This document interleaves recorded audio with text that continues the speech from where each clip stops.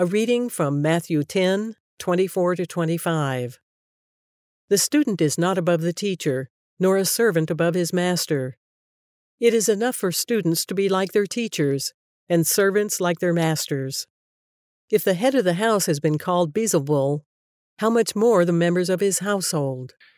This might seem a little obscure, this passage, like what is going on here? And it's important to remember something we said yesterday, which is that, Jesus' earliest followers were living in the pre-Christian culture where paganism and the Roman and Greek gods and all that stuff was, the authority of the day, basically. But even more than that, we know from the Bible that this age, as it's called in the Bible, has been the authority that the Adam and Eve had in the garden from God. They yielded that to who? To the serpent. And so we're still living in the age of as it says in Ephesians, the prince of the power of the air. So there's a certain aspect of authority that's been surrendered, unfortunately, to the kingdom of darkness. God's sovereign over all that, obviously, and will bring that to correction and completion someday. But Eric, I really like what you wrote in the devotional. I'm going to read the last couple sentences because they're helpful reminders in the reality of what I was just talking about. It says this, you wrote this, Eric. Jesus warns the disciples and us to look beyond the authority of the position to the nature of the person holding that position. Watch out for imposters. They are liars and deceivers.